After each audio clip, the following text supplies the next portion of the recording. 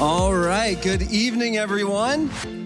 If you could return to your seat, we can mix and mingle a bit later. My name is Matt. I happen to be your guest speaker tonight, as Pastor Tim said. I serve as the pastor at the Surrey campus, Every Nation Surrey, which is pretty sweet. And just to give a little update, today we had our second soft launch service. We have one more, November 27th. We're still in the building. God is good. It's awesome. And then December 11th, we're at a Christmas party with everyone. So hopefully we'll all see you there. And then after the week of prayer and fasting in January, Lord willing, every week we will be at SFU Surrey. So God is good. We have our teams building. If you could continue to pray for us. It's been so cool. I haven't seen any of you there, but that's not the cool part. But the cool part is you're texting and saying, hey, I have a friend in Surrey. I have family in Surrey. You should reach out to them, or I'm sending them your way. And I just want to say I'm so glad that we get to be spiritual family together and do church together. And so thank you for all your support and help in that. If you have your Bibles, could you please turn to Daniel chapter 6? Daniel chapter 6. If you have a Bible app or a Bible, you can open up there. And while you're doing that, I want you to think, have you ever asked the question, if you see someone doing something, I usually have two questions, but it depends on what the person's doing. If it's something that I like or that I'm interested, I go, wow, how do you do that? But then if it's something that's like, I never want to do that, that looks like a waste of time or not my interest, I say, why do you do that? And I wonder if sometimes when we see things going on, if that's sometimes our questions in life. Wow, how do you do that? Or why do you do that? And what I want to do tonight is look at those two questions as we continue our sermon series of turning points. And what we're doing is, just like Leah did earlier, we're looking at Bible characters and looking at the challenge of not just living life, but living life on purpose, because there's a big difference between that, right? That you can survive life, or you can actually do something in life that has a purpose, that has value. And so we've been looking at that, and we've been looking at what choices did they make, and how did those choices change the trajectory of their life? How did it help them, hurt them? And that's what we want to look at. How did you do that, or why did you do that? And I think this is important because our decisions matter. They really do. And so Daniel chapter 6, as we just heard earlier, is probably one of the most familiar stories of Daniel's life. And what I wanted to do was just take a look at how did Daniel choose to live a life for God, but not be of the world. Okay, so that's our question tonight. How do you live in the world, but not be of the world? But before we get to Daniel chapter 6, let's look at how this whole story has started. So Daniel chapter 1, so go 5 chapters before, and it says this in verse 1, Daniel chapter 1. In the third reign of Jehoiakim, king of Judah, Nebuchadnezzar, king of Babylon, came to Jerusalem and besieged it. He took it, and the Lord delivered Jehoiakim, king of Judah, into his hand, along with some of the articles from the temple of God. These he carried off to the temple of his God in Babylonia, and he put in the treasure house of his God. Then the king ordered Ashpenaz, chief of the court officials, to bring into the king's service some of the Israelites from the royal family and the nobility, young men without any physical defect, handsome, showing aptitude for every kind of learning, well-informed, quick to understand, and qualified to serve in the king's palace. Here's what's going on. Nebuchadnezzar carried off 10,000 people to Babylon. He took them away from their home, their culture, their God, all of these things, their faith. He took them away. He chose the best of the best. And Daniel, our main character tonight, along with his 3 friends, were part of those 10,000 exiles that were taken. They were taken at their youth, and they were picked because of their stature, what they look like, their values, that kind of thing. They were picked for those things. Now, this may come as a shock. Like, how could this happen to God's people? Well, why would he allow such a thing? Where was God in this? How did this even happen? But as we see, a few decades earlier, the prophet Jeremiah wrote this. This is what the Lord Almighty, the God of Israel, says to all those I carried into exile from Jerusalem to Babylon. So before it happened, God said, this is what I need you to do when you're taken into exile. Build houses and settle down, plant gardens, eat what they produce, marry and have sons and daughters, find wives for your sons and give your daughters in marriage so that they too may have sons and daughters. Increase in number there, don't decrease. Also seek the peace and prosperity of the city to which I have carried you into exile. It's kind of a big request. Pray to the Lord for it, because if it prospers, you too will prosper. So pray for the prosperity of the city that you're going into. And he says, don't listen to anyone who says this is a bad plan, because it's not. Listen to me. This is a good plan. And, sometimes we don't know God's timing. We don't know the fullness of it. But here he says, you're going to be there for 70 years. Be faithful for 70 years and watch what I do. And then he says this with a very famous verse that we're all probably familiar with. We've seen it on a coffee cup. We've seen it on a sweatshirt. We've seen it in our homes. Maybe it's our life verse, but it's Jeremiah 29:11. After he asks for us, these people who are exiles, taken from everything, to be in another culture, to serve that culture, he says, do this, for I know the plans I have for you, declares the Lord. Plans to prosper you and not to harm you. Plans to give you hope and a future. It doesn't seem like there's going to be a future in exile, but he says, trust me, I have a plan for you.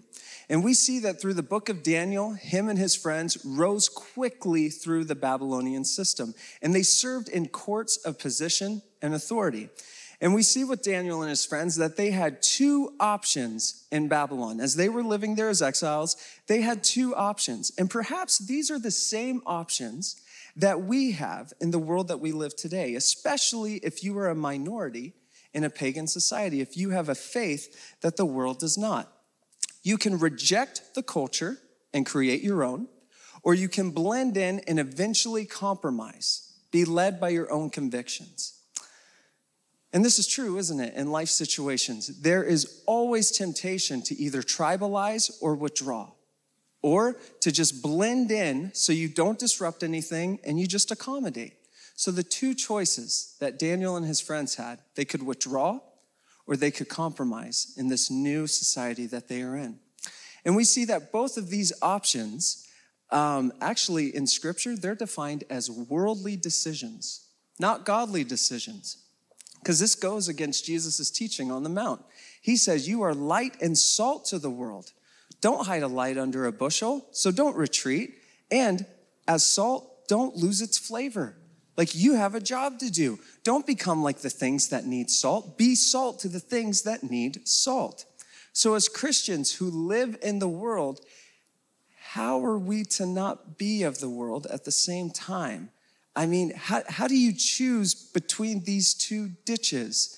Do we just say, they'll never believe what I believe, so we retreat and we create our own little Christian societies, our own little religious holy huddles? Is that what we do? Or do we just kind of blend in to survive? Well, I think there's a third way. Actually, there has to be a third way. And this is what I think we find in the book of Daniel. And this is why it's important for us in 2022, as most of us belong to an ever-shrinking minority, in a world that does not look for Jesus. We must reject the temptations of both isolation and compromise. So what did we see Daniel do?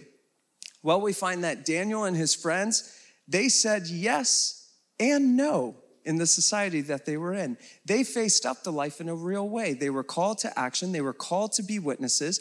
They were to show love. They were prepared to serve Babylon. They were part of God's plan. They wanted prosperity to happen in Babylon. They wanted to build up its society. They didn't want to undermine it. Even they took on new names. And these names were based on Babylonian gods, on pagan gods. And not only were they just new names, those names showed that they were part of the system. They had an allegiance to the culture. Because here are their names. You had Daniel. His name was God is my judge, but it was changed to Belteshazzar. You had Hananiah, whose name was God has been gracious. His name is changed to Shadrach. You have Mishael. Name is who is like God. It's changed to Meshach. And Azariah, God is help. These are pretty good names if you're looking for names, but it's changed to Abednego. Now, some would think they sold out. They gave up hope. They took on names of the society. But I would argue that the book of Daniel shows us this just isn't the case, because in fact, there were times when they were willing to say no. They didn't always say no, but they didn't always say yes either. We see in chapter 1 of Daniel and his friends, they said no when it came to eating of the king's meat. They would not compromise. And in fact, they were an example in the society. God blessed them, and they looked better and fairer than anyone there. Chapter 2, Daniel and his friends said yes to interpreting the king's dream. As they're separated from society, the king needs help, and Daniel says, I can help. It's going to be through God, but I can help. And he serves the king.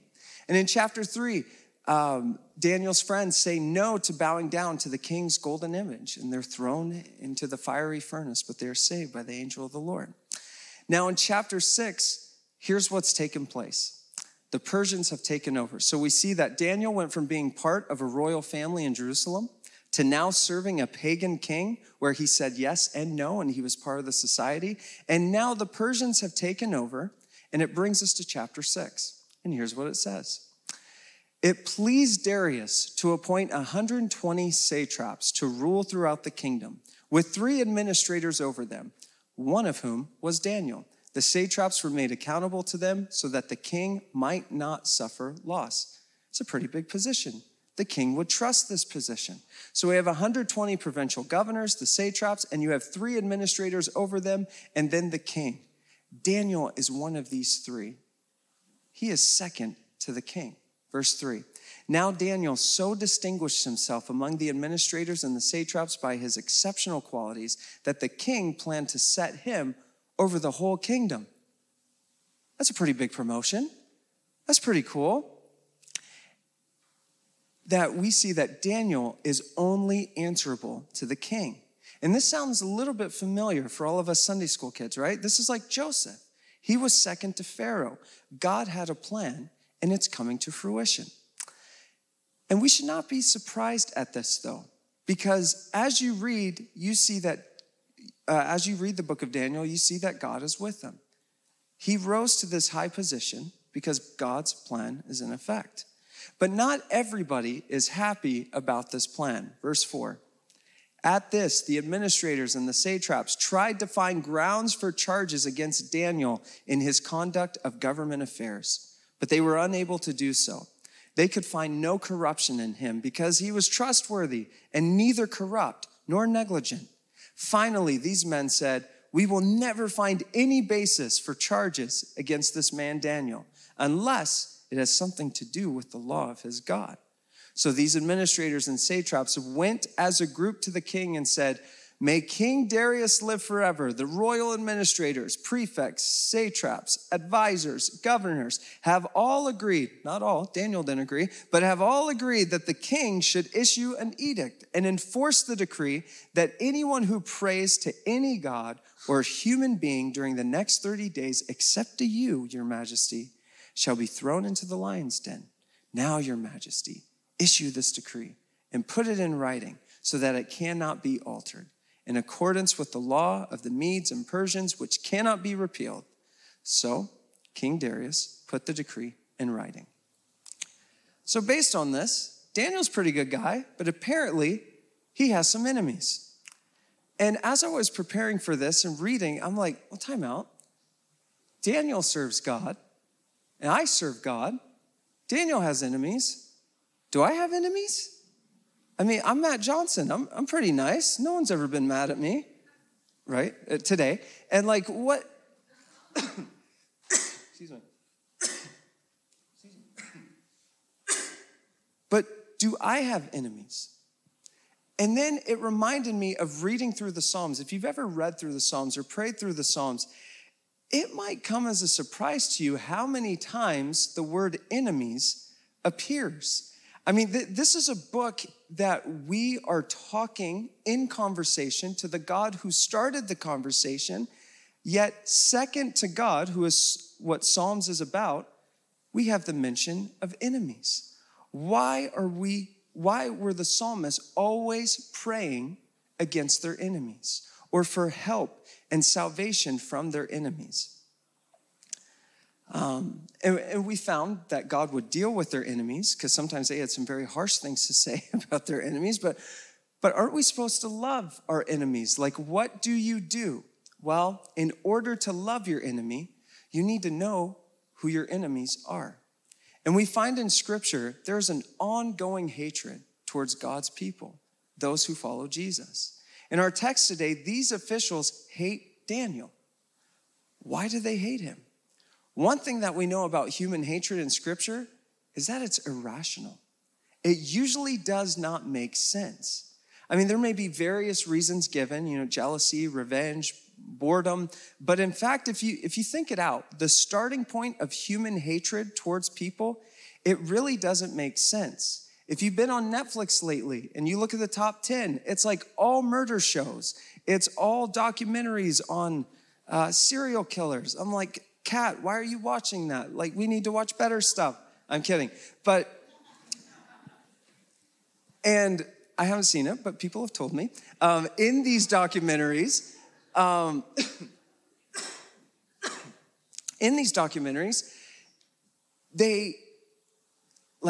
they know that there's a reason, there's a motive, but then at the end, the reporters will say they gave no reason. It just happened.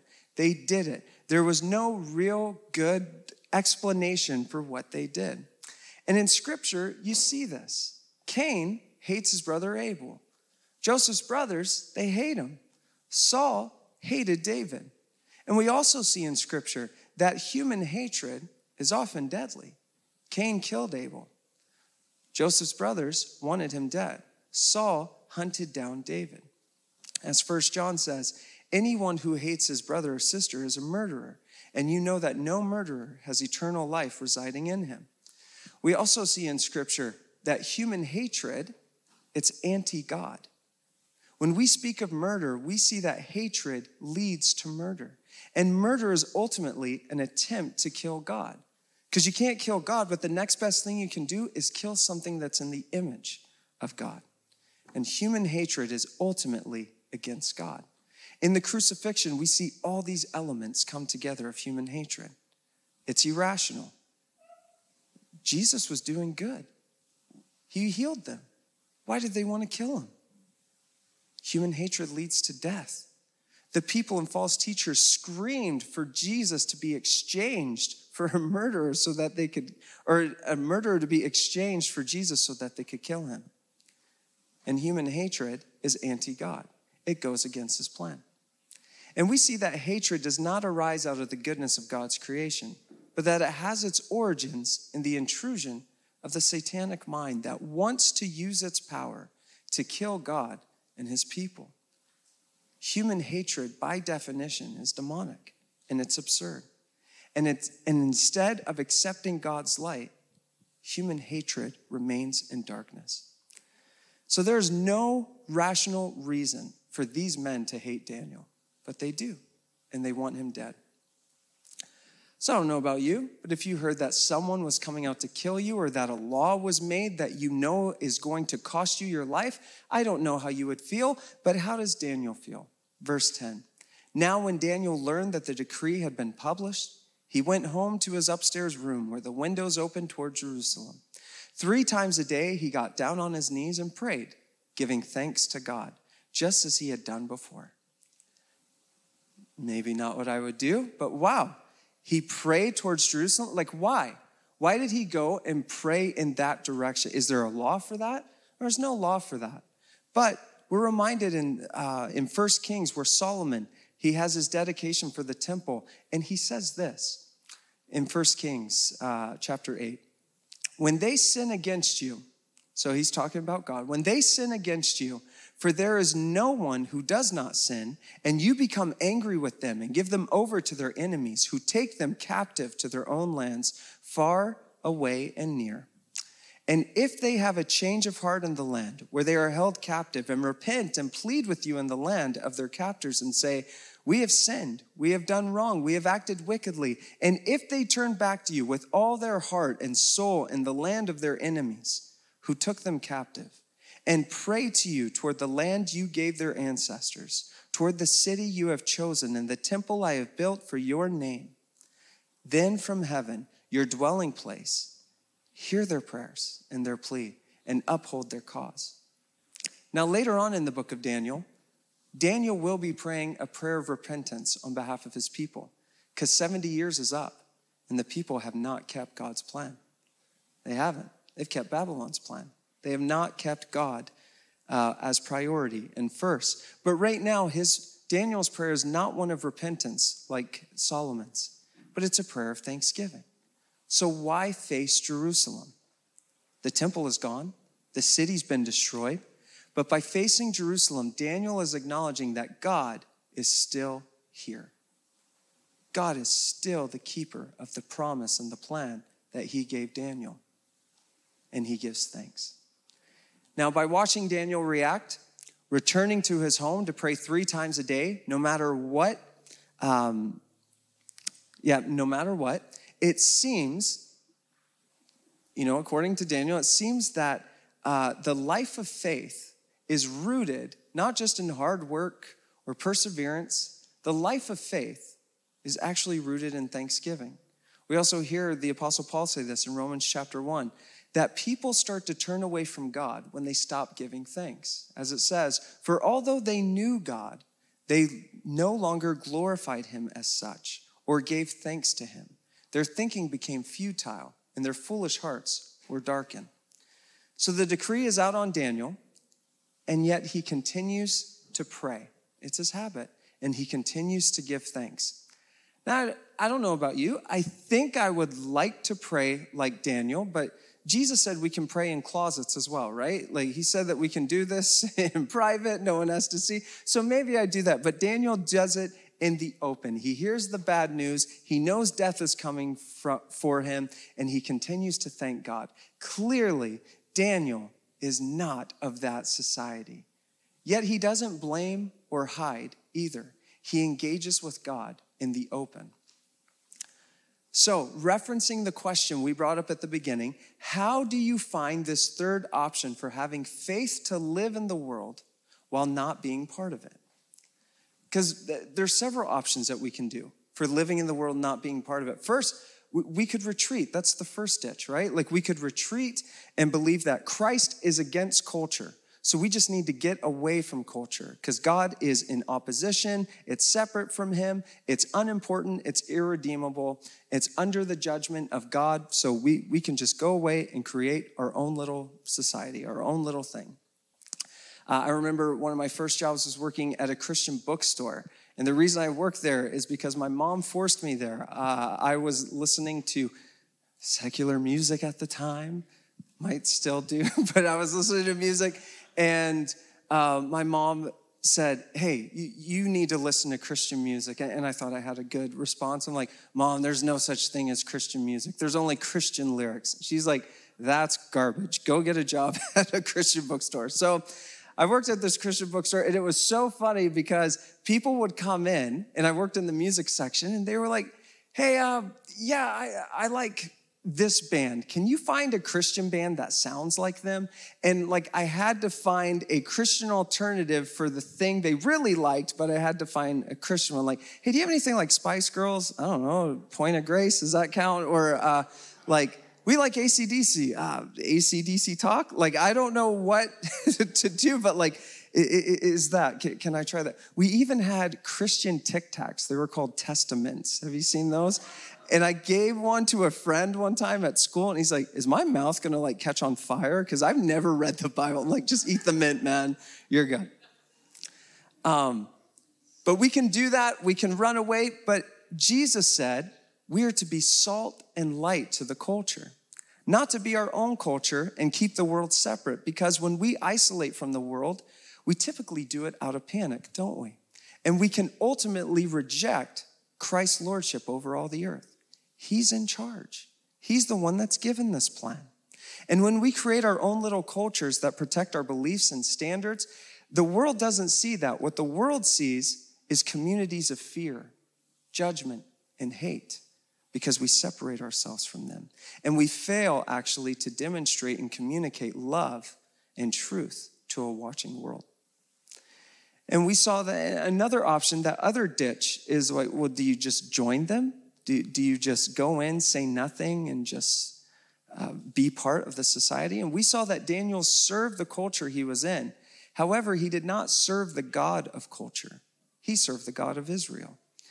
And when we serve the God of culture, we can tend to think that nature is the problem, not culture. So what do? We accommodate culture, and we serve their causes. And this is good.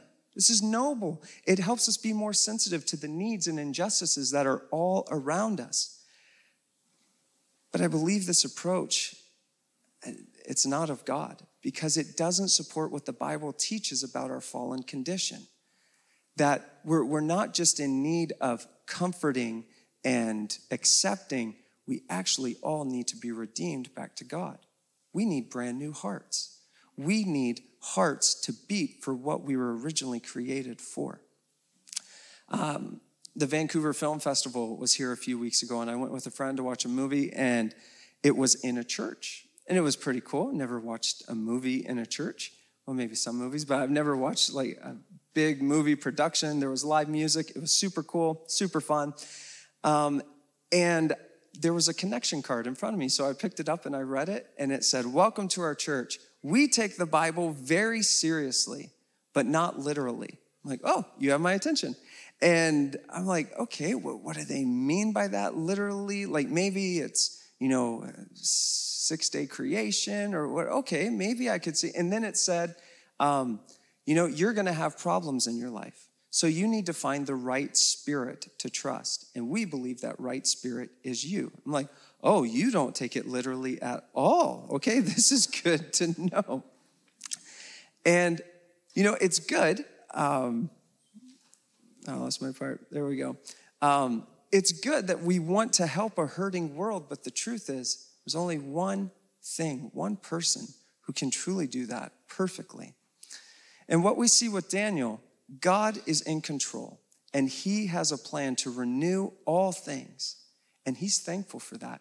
Even though he's about to have his life taken from him, he is thankful that God is in the business of renewal, that God has a plan that's coming to fruition. So how do you do that? How do you find this third option? Like, how do you do that? Today, we have the example of Daniel's faithfulness to God in Babylon. And several have tried to break down this faithfulness and just use it as, here's step one, here's step two. I remember years ago, there was something called the Daniel diet, where you just drink water and eat vegetables and pray. Yeah, I think you'll lose weight if that's all you'll do. But they made a whole step, like this is what faithfulness looks like in dieting. So try Daniel's way. And then there was also this conference I went to. It was a youth conference. It was called Dare to Be a Daniel. And so I took one of my youth with me, and it was pretty cool. A pretty weird title, but Dare to Be a Daniel. And so we go to this, and the speaker started off and said, name one other Christian hero in the Bible who was better than Daniel. Just name one. And the student who was sitting next to me goes, Jesus. And I'm like, I think that was rhetorical, but yeah, you're right. You're right. And so this is good. I'm so thankful for Daniel's example. But we are not to follow and practice Daniel's faithfulness perfectly. But instead, we are to have the faithfulness to the perfect one that Daniel followed. Because we don't have a Daniel if we don't have God. That's the truth. We don't have Daniel if we don't have God. That's what made Daniel, Daniel. So what did he do? Verse 18. Then the king returned to his palace. Before we get there, so Daniel's enemies, they're trying to kill him. And the king regrets his decision because he cares about Daniel. And so, verse 18. Then the king returned to his palace. and spent the night without eating and without any entertainment being brought to him, and he could not sleep. And at the first light of dawn, the king got up and hurried to the lion's den. When he came near the den, he called to Daniel in anguished voice, "Daniel, servant of the living God, has your God, whom you serve continually, been able to rescue you from the lions?" Daniel answered, "May the king live forever. My God sent his angel, and he shut the mouths of the lions. They have not hurt me because I was found innocent in his sight, nor have I ever done any wrong before you, your majesty." I love that. I was innocent before God because I live for God, but I've never done anything wrong to you. I serve you. The king was overjoyed and gave orders to lift Daniel out of the den. And when Daniel was lifted from the den, no wound was found on him because he had trusted in his God. Verse 25, then King Darius wrote to all the nations and peoples of every language in all the earth. It's pretty impressive reach. May you prosper greatly. I issue a decree that in every part of my kingdom, people must fear and reverence the God of Daniel. And I wonder if they're like, who's Daniel? Like, who is this guy? But here's what he says about Daniel's God. For he is the living God, and he endures forever. His kingdom will not be destroyed. His dominion will never end. He rescues and he saves. He performs signs and wonders in the heavens and on the earth. He rescued Daniel from the power of the lions. I saw this. So Daniel prospered during the reign of Darius and the reign of Cyrus the Persian. So what does this look like for us? I mean, is this at all relatable? Maybe this is our struggle today. I want to live for God, but I'm living in this world. Like, how do I do that? Maybe we've already separated and we see that not a whole lot is happening for God. Maybe we've already compromised and we trust another source other than God. What do we do? Ken Myers, the host of Mars Hill Audio Journal, no association with the church Mars Hill, he suggests that followers of Jesus need to develop a theology of practically being in the world, but not of it. And he calls this the theology of the exile. And he illustrates it by giving 3 biblical cities as example of where we could be living and how to live in those places. And here's the 3 cities he uses. He uses Jerusalem, Samaria, and Babylon. And here's how he describes them. Jerusalem is where God's word is honored. And though not everyone living there is a believer, the culture is ultimately rooted in the reality of God and truth of his law. I want to live there. That sounds pretty good. And then he says, then there's Samaria, which is different from Jerusalem, but it's not that far away either, as it's populated by people who have over the years, they were God's people, but they married unbelievers. Their commitment to God and his word has been compromised. And actually during this time, the prophets called Samaria a center of idolatry. This is where Ahab and Jezebel encouraged the worship of Baal. They chose wickedness. They chose the people, forced the people to choose wickedness. But the idolatry eventually ended. But the Samaritans, they went back to worshiping, but they don't worship back in the temple. They worship at Mount Gerizim. And rather than accepting the entire Old Testament, they only accept the first 5 books. And it's good. They still have worship. They still have beliefs, but it doesn't really do anything. And then Mr. Myers says, think of Babylon. Think of Babylon, which is very far from both Jerusalem and Samaria.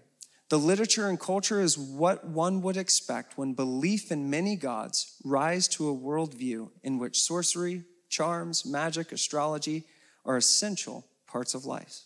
Now, God's word and law, if acknowledged at all, are simply seen as one option among many, as the other gods are working somehow. Everyone seems to be doing okay.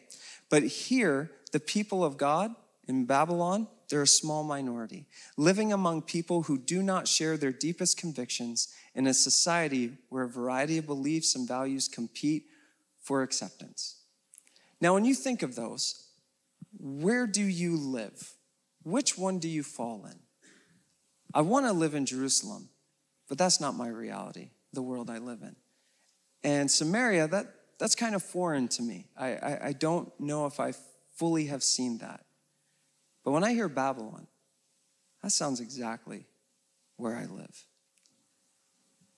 How do you serve God? How do you live for God in Babylon? How do you serve him? We must remember, we're serving the God who doesn't forget, the God who has good plans for us wherever we are. And this is actually good news because God is in the business of renewal. Even if we're living in a Babylon, God is in the business of renewal because creation, creativity, and human culture, these are all good gifts from God. But sadly, because of the fall, they're distorted because they are not as God intended. But God wasn't finished. Christ died to redeem all of creation. And his lordship means that all of life and reality is to be brought under his kingship and into conformity with his law and word. All life is now permeated with and conformed to the good news of Jesus Christ. Christ's redeeming culture holds a light to our sin and our needs for the cross. And it honors Christ as king across all of life, culture, and reality. But it gets messy, doesn't it? It gets really messy. The patience and the intent that it takes to renew something, that seems too much. That seems way too much. Like Daniel, this is why a Christian mind needs to be developed within the context of community. We need to be around others that are thinking of God as well, God's covenant people. Because without it, discernment will not mature and we'll just blend in. And when culture seems to go from bad to worse, it gets discouraging. Discouragement sets in, and our hope will languish, and we'll just run away. So you may not agree with me that we're living in Babylon, but I think we are. So what do you do then when Babylon keeps making Babylonian films? And you get upset because they're not making enough Jerusalem films. What do? What happens when Babylonians keep giving me Babylonian answers to my questions? And I have to be patient and refrain giving answers to questions they haven't even asked yet. Questions they can't receive or appreciate yet. Why, when I'm speaking to a Babylonian, someone who doesn't worship the same God I do, why do I get reactionary to their ways, to the way they talk, and I build up walls? Instead, my concern should be with how do I get into their lives? How do I love them like Christ has loved me? Like Christ has shared his life with me, how do I share my life with Christ with them? Living as an exile in Babylon takes perseverance to love sinners whose sin we may find offensive, but the only reason we find it offensive is because we forget how offensive our own sin is. Yet God loved us still. I can invite the worship team up. We'll conclude here. But this past summer, my wife and I, we do a lot of camp ministry for the past, 15 years. And we went to a camp, and it was Penny's, our oldest daughter. She was 10 at the time. It was her very first time to be a camper. Pretty exciting. She was excited. And on about the third day, she came up to us and she was looking a little concerned, looking a little down. We're like, Penny, is everything okay? She says, well, something happened last night. Yes, what happened? She says, well, there's this girl in our cabin and she invited me to be part of a secret society. Like, oh, okay, well, what's the secret society about? Well, they want me to question my gender and they want me to, question my sexuality and all this stuff. And like Kat and I are like kind of freaking out, we're like, oh my goodness, this is why we sent you to a Christian camp. Why is this happening? But before we freak out, before we just lay out on her, we go, so Penny, what'd you do? She goes, well, I just asked her, why does it have to be a secret? It's a pretty good question. What'd she say? She goes, well, she said maybe not everyone would understand. And so Penny says, oh, Well, when I don't understand things, I go to Jesus. Can I invite him into our society? Like, Penny, I don't even do that. Like, how did you just do that? And it was just incredible to see her faith that the opposition, the secretness, or the secrecy, that didn't scare her because she knew God was with her. And at the end of that week, the leader of this secret society gave her life to Jesus. And they called it a Jesus Society. Like, how cool is that? It's pretty cool. And I mean, it's amazing. And who knows what happens again? That situation may happen again. Who knows what happens? Who knows what will happen? I mean, we're not going back to that camp again, but no, I'm just kidding. But like, how does that happen? And I think if we are living in exile, we must remember that we are not here by chance. God has called us to serve him where we are, in this place and not in another, to serve the people that are around us. In the same way, Jewish exiles were convinced that it was God's hand that took them to Babylon. So we have been called to be faithful in this fallen world. So if you could just bow your heads with me. And just think for a second, as your eyes are closed, as you hear those three cities, I can imagine myself living in a Jerusalem. In fact, that's what I'm trying to create. Or Samaria, maybe. But Babylon, man, that's too tricky. That's a bit messy. I don't know if I can do that right. Yet wherever God's people are, that's where God is. God's there. And I hope this is good news for us as we try to live for God in this world that we are in right now. Let's pray. Heavenly Father, we come before you. God, we are so thankful that you have not left us in this world to figure it out on our own, but you have given us plans. You have given us a way out. You have redeemed culture. You have opened up our eyes, not just reminded us, but you have opened our eyes and changed our hearts to see the beauty of who you are and your plans for us. So God, I pray that you would be with us as we continue to live for you and for others each day. In Jesus' name, amen.